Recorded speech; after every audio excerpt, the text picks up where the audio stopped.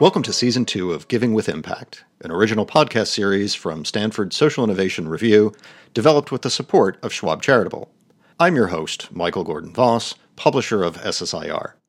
In this series, we hope to create a collaborative space for leading voices from across the philanthropic ecosystem to engage in both aspirational and practical conversations around relevant topics at the heart of achieving more effective philanthropy.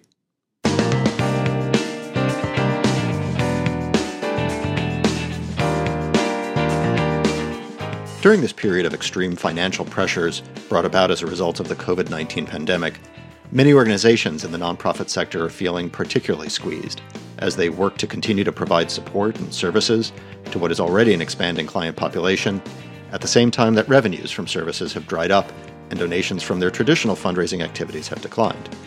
Every nonprofit leader has had to respond to the pandemic and take steps to help their organization survive.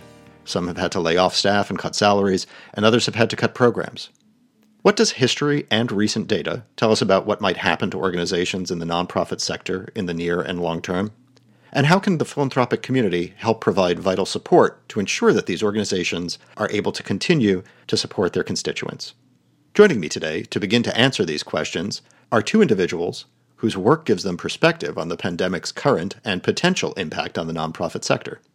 Amir Pasek is the Eugene R. Temple Dean at the Lilly Family School of Philanthropy at Indiana University, and a professor of philanthropic studies. Prior to joining the school, Pasek was vice president of international operations at the Council for Advancement and Support of Education, an associate dean at Johns Hopkins SAIS, and deputy director of the World Security Project at the Rockefeller Brothers Fund. Pasek earned his doctorate in political science at the University of Pennsylvania and is the author and co-author of many academic articles. We're also joined by Mary Jovanovic, Senior Manager for Relationship Management at Schwab Charitable. Mary joined Schwab Charitable in 2015 and has more than 10 years' experience with Charles Schwab & Company. Mary is involved as a board member with Dress for Success Indianapolis and also serves on both the Integrating Women Leadership Foundation Board and Indiana Wesleyan's Alumni Board. Mary obtained her master's degree in management from Indiana Wesleyan University, and she holds a graduate certificate in philanthropic studies with the Lilly School. Amir, Mary, thank you both for joining me today as we explore the effect that the COVID-19 pandemic is having on the nonprofit sector and the ways that individual donors can maximize their philanthropic impact and provide support to nonprofit organizations during this challenging time. Let's get started. Amir, it's good to speak with you again. I think you know at SSIR that we're supporters of the work of the Lilly School and the insights you produce on the philanthropic and nonprofit sector.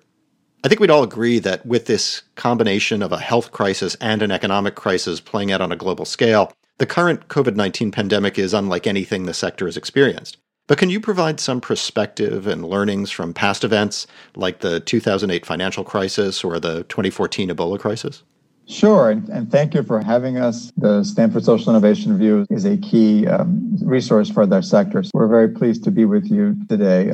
I think we are being challenged in terms of our understandings because, as you say, this is so unprecedented. But we know that in disasters from 9/11 to hurricanes that we've studied, that giving spikes and people respond often in proportion to the severity of the disaster that we are facing. And certainly, given the scope and the depth of what we're facing with the pandemic, it'll be interesting to talk more about the surge of response that we have seen across the philanthropic space to the particular disaster.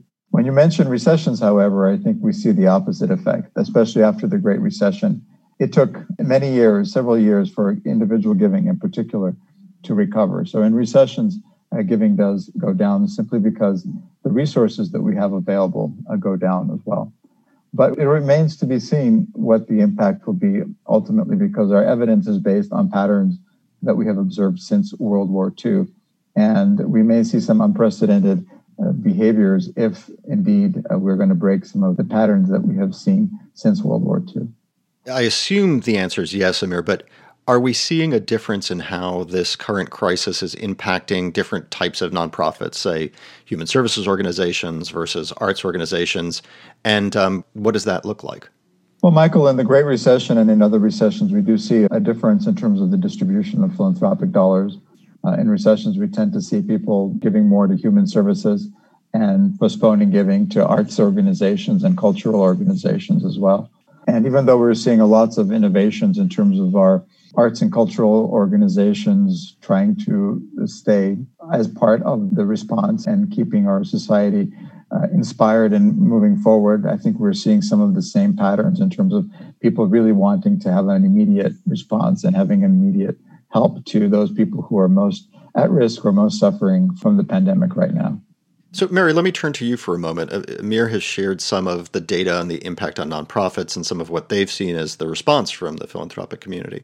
But let me ask you, what is Schwab Charitable seeing in donors' response to C-19 and in helping to support nonprofits? Well, I'm curious if some may find my answer surprising because I know in my daily conversations with advisors, most tend to believe that giving has slowed down as a result of COVID-19, and that's not the case. We've seen an increase in both grants specified for COVID relief as well as to other nonprofits. In fact, since mid-February through mid-June, the total number of grants recommended by donors at Schwab Charitable has risen almost 50% compared to the same period last year. And that's resulted in over $1.3 billion granted to charity. This includes more than 26,000 grants representing $138 million to over 7,000 charities, specifically supporting COVID-19 relief and recovery efforts.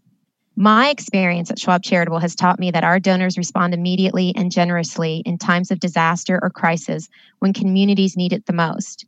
In addition, we try to help and support and educate our donors by partnering with the Center for Disaster Philanthropy to compile CDP-recommended charities for a number of other recent disasters, including tornadoes in the Southeast, the California wildfires, earthquakes, and hurricanes, and so many more. And during these past disasters, Schwab charitable donors have responded with tens of millions in dollars in grants to help with relief efforts. Our current environment, people with donor-advised funds can play a critical role in providing support. There was a recent article in the Chronicle of Philanthropy that referenced a 2019 study that found that individuals with donor-advised funds tend to be more generous with their grant making during recessions compared with other forms of giving, and described them as crucial rainy day sources of funding for charities during economic downturns. And I know this to be true, and here's why. I was working with a donor in California, and she said to me, "Mary, I don't know where to stop. There's so much need right now, and I have the funds in this account for this very reason, so I'm just going to keep giving." So think about that for a minute. In the philanthropic world, we always talk about where to start, but in this case, it was where to stop. That's the power of a donor-advised fund because it doesn't impact disposable income, so you can give freely, especially in times of crisis and disasters when funds are needed the most. So, Mary, I loved that 50% increase statistic, and I wish everyone would have that same ethos of "I don't know where to stop," but a great phrase that was. And thank you for mentioning the work that you guys have been doing with the CDP, too. So, Amir, we know that we've seen recently data that showed that while giving was going up in the United States overall, that it was actually coming from a smaller number of people. Any thoughts about the current crisis, what we're seeing with donors' response right now, how that might relate to those past trends? Yeah, I think that's what our research at the Lilly Family School shows, is that over time, over the last 20 years or so, the number of households who participate in giving on a regular basis has been going down. And that trend was actually accelerated during the Great Recession, so that the giving that we're seeing continue to go up overall is coming from a smaller number of individuals. So as we see this wonderful surge of support and solidarity across our society, it will be interesting to see if the pandemic provides an opportunity for a reversal of that trend so that we actually do see more people coming back to giving and expressing their civic solidarity through that very important part of the American tradition. Mary, let me ask you, what counsel would you provide to donors to help them maximize their charitable impact during this crisis?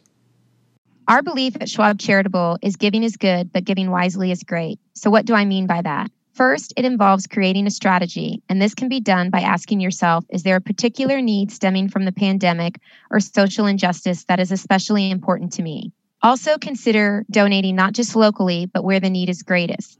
This is how we can really get to the heart of the matter and truly help everyone and create a culture of caring. Quality is better over quantity. Can you find ways to double your gift with a match through your employer or join a giving circle? Have you ever considered giving something other than cash, like publicly traded securities or real estate or privately held businesses? Talk with your CPA and financial advisor to determine if there's a better asset to use that could potentially result in your ability to give even more money.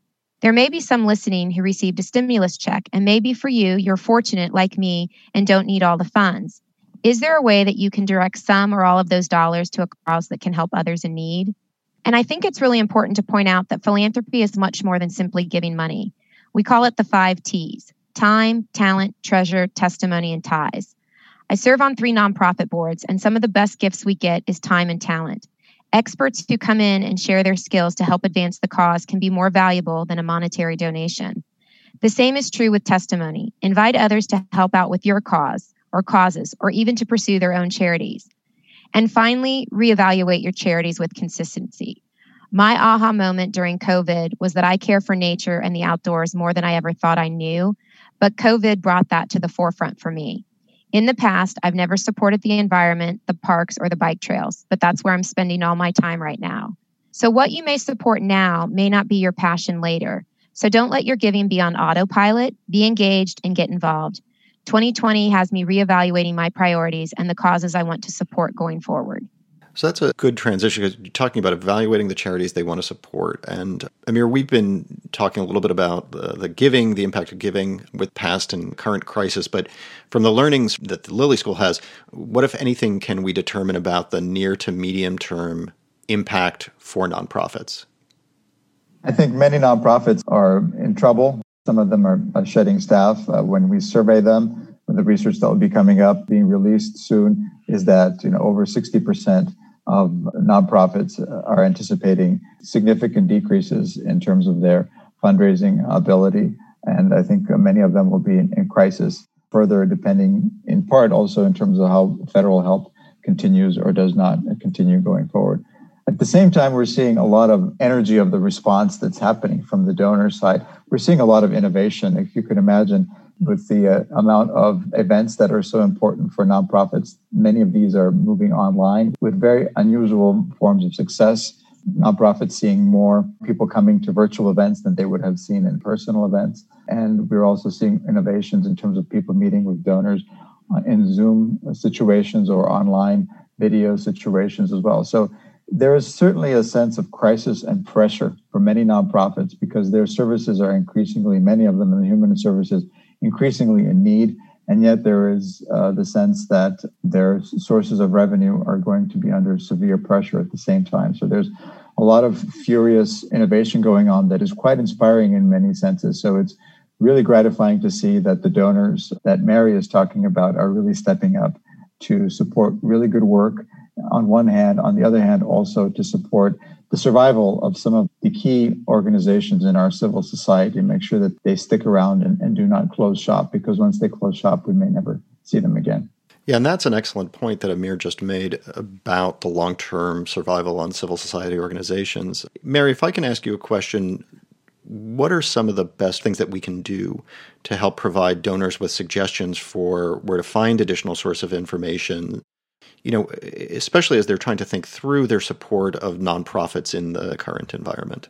We offer a comprehensive list of nonprofits vetted by the Center for Disaster Philanthropy that are on the forefront of the battle against COVID-19. It's publicly available on our website, www.schwabcharitable.org. In addition, we have also updated our website to offer links to websites, articles, and charity search tools that can help you activate your charitable giving to support nonprofits working to provide equal justice for all.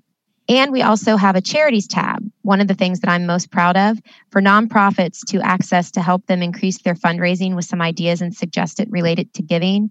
And I like to use LinkedIn as a resource to follow well-established experts in the field. It's a great way to stay current and up to date on patterns and trends. And in fact, you can link in with Schwab Charitable to follow our updates and guidance. And I would be remiss if I didn't mention the Lilly School of Philanthropy and their incredible resources that they have out there, whether it be from the school itself or the Women's Philanthropy Institute or the fundraising school. They have tremendous resources that donors can actually take advantage of as well. Amir, Mary, thank you both for your time today. I know there's so much more that we could talk about. This is certainly a challenging period for us all, but I think we all realize it's a particularly difficult time for many members of the nonprofit sector, and it's good to see the dedication to ongoing support from the donor community.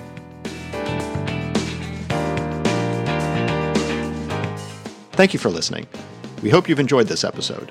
Please consider leaving us a review on Apple Podcast or your favorite listening app, as it helps others discover the show. We encourage you to listen to other episodes in this series, as well as other podcasts from SSIR. This podcast series is made possible with the support of Schwab Charitable, who played an important role in the selection of topics and speakers. For important disclosures and a transcript of this episode, visit schwabcharitable.org/impactpodcast.